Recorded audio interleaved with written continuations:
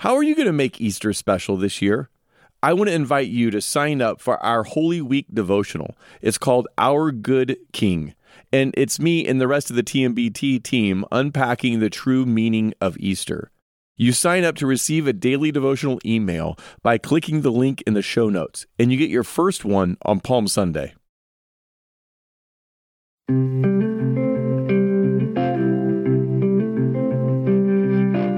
Welcome to 10-Minute Bible Talks, where we connect the Bible to your life and the time it takes to get to work. My name's Patrick Miller. And I'm Keith Simon. We are currently exploring some of our favorite Bible verses and how they've changed our lives.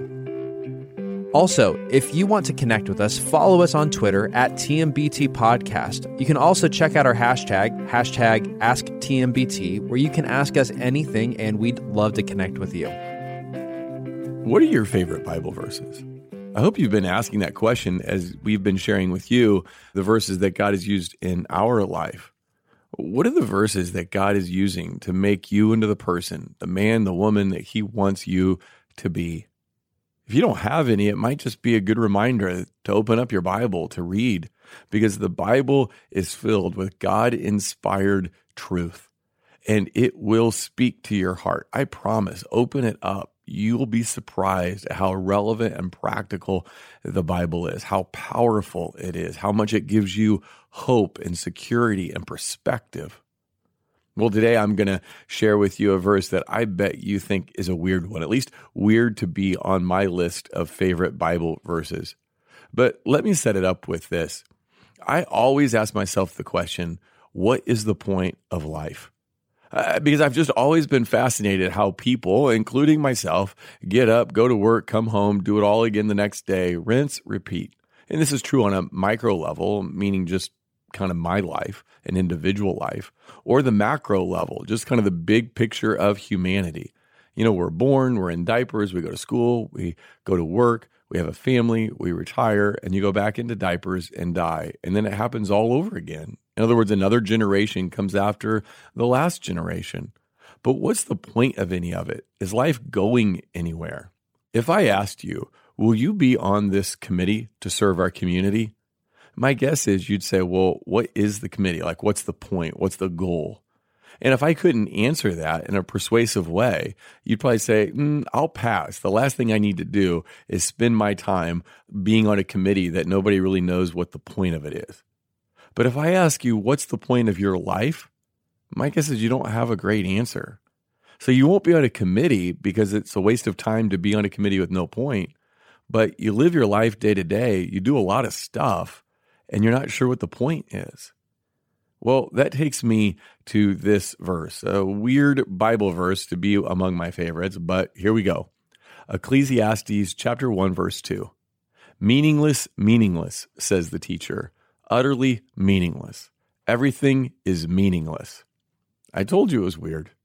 Now, that word meaningless in Hebrew, it's a hard word to translate into English, and I'm not sure meaningless is the right translation. Meaningless sounds like pointless, and I don't think that's quite what Ecclesiastes is saying. Some versions put in vanity, so vanity, vanity, utter vanity. But that sounds like pride, like, that song, You're So Vain, you probably think this song is about you. That's not what this means. It's more like life is smoke. Life is a breath, a vapor. It's real, but it's hard to grasp. It's temporary. Life is an enigma. It's not what you expect. It doesn't quite make sense. And what Ecclesiastes is doing is kind of using shock tactics, shock therapy, to wake us up out of our slumber and sleep, our delusions that we have life figured out, and get us to think hard about what is the point of life. And in this verse, he's saying, look, life is kind of like a fog. It's kind of like your breath on a cold day. It's real, but it comes and it goes. It's hard to get a hold of.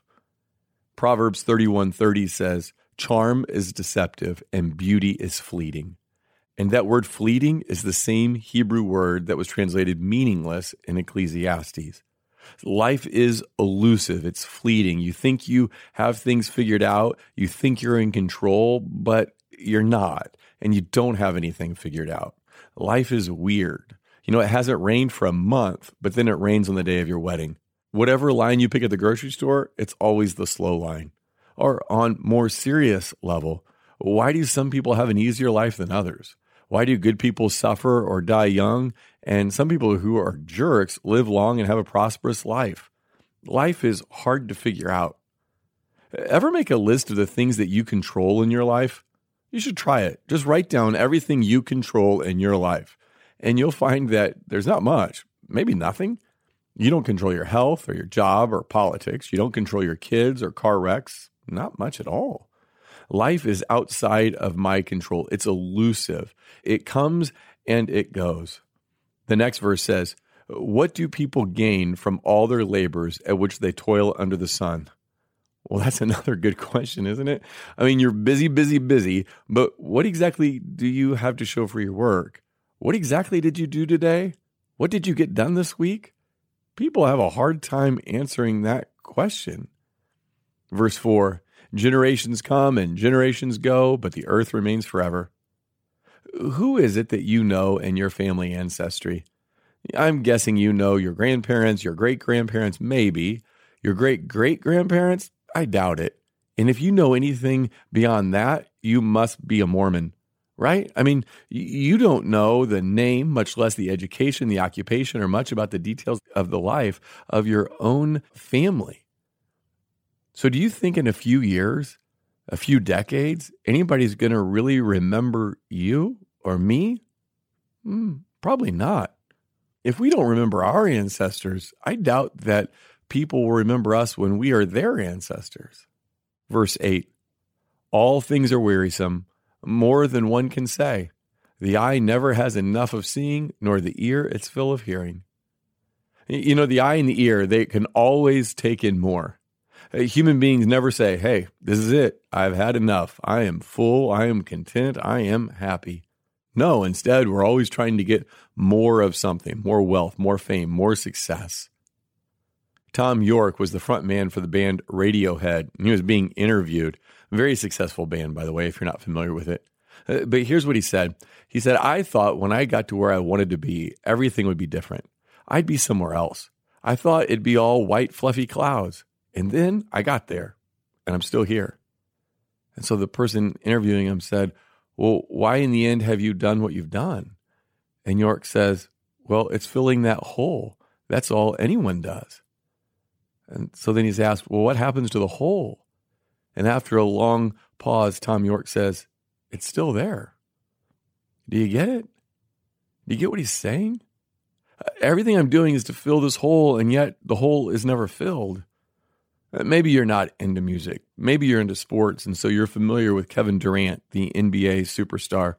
And after his team won the NBA championship the next season, Durant had a lot of technical fouls, ejections, and he was asked about it.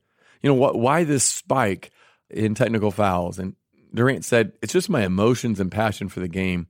After winning that championship, I learned that much hadn't changed. I thought it would fill a certain void. It didn't." Tom York, Kevin Durant, in different fields, and yet they experienced the same thing. I got to the top. I got to everything I hoped, and it really didn't fill the hole that's in my heart. I think that's what Ecclesiastes is saying when it says, meaningless, meaningless. Everything is meaningless. Everything is elusive. Life is hard to figure out. It's not what you think it's going to be. And so where do you have an anchor? Where do you start? And weirdly enough, I think the book of Ecclesiastes, and this is echoed by other books of the Bible, it says to start at the end of your life and then work backwards. Start with this fact: you're going to die. Psalm 103, "The life of mortals is like grass. They flourish like a flower over the field. The wind blows over it, and it is gone, and its place remembers it no more." A life of wisdom starts with accepting your own mortality. But we don't like to think about that. So we play games to get the truth out of our mind. And one of the games we play is called Let's Pretend. Let's pretend that if we change the city we live in, we won't be bored. Let's pretend that if we get married or have kids, we'll be content. Let's pretend that if we build a house, we won't need to move again. Let's pretend that next month we'll slow down and we'll get back to our priorities. Ecclesiastes says, look, stop playing that game. Stop thinking that meaning and happiness and satisfaction, that all that kind of stuff is finding something new and different. Stop pretending that you have things figured out, that you are in control of your life. Start with this fact, that you are going to die. And now live your life backwards in light of that truth. Live your life in a way so that you'll be happy when you die. You'll be happy with the life you lived, however long or short it is. There's an app called We Croak. We, W-E-C-R-O-A-K. We Croak, like we die. And 5 times a day, if you get this app, 5 times a day, it sends you this message. Don't forget you're going to die. And so this app, it was inspired by a folk saying from the people who live in Bhutan. It's a country in Asia. And the saying is this: to be a truly happy person, one must contemplate death 5 times daily. See, we believe that everyone dies, but we're unsure that we'll die. I mean, of course we know we're going to die. It's just that we don't live like we're going to die. We live like we're going to live forever. So this app sends you this reminder 5 times a day that you're going to die, because the thought is that if we can get that into our head, we can now start living our life in light of this truth. One day, probably sooner than we expect, we will stand before God. We'll give an account of our life. That our life here has meaning and purpose and significance in light of the fact that we are living it for God, under God's authority, and that God's kingdom is going to come and reign on earth. And so the things that we do here matter, not just now, but they matter because eternity is real. People are immortal. Everyone will be raised from the dead, either to life or to death. So while everything might seem meaningless, it's really not. Because of God, because of eternity, our life is full of meaning. There's hope, there's purpose, there's value, because this life isn't all there is. Every person is made in the image of God and will live forever, either in the joy of his presence or the anguish of his absence. So this is why Ecclesiastes 1:2 is one of my favorite verses, because it tells me that as much as my circumstances around me scream that life is pointless, it's just not true. Under God's authority, in light of God's eternity, because of God's purposes, my life does have meaning, and I want to live it in a way that pleases Him. Thanks for listening. If you've enjoyed this content, please subscribe and give us a rating. That helps others find this podcast more easily. Also, ask yourself who you could share this podcast with. Texting an episode to a friend or family member is a great way to help them grow spiritually. If you want to go deeper, check out our show notes for book recommendations.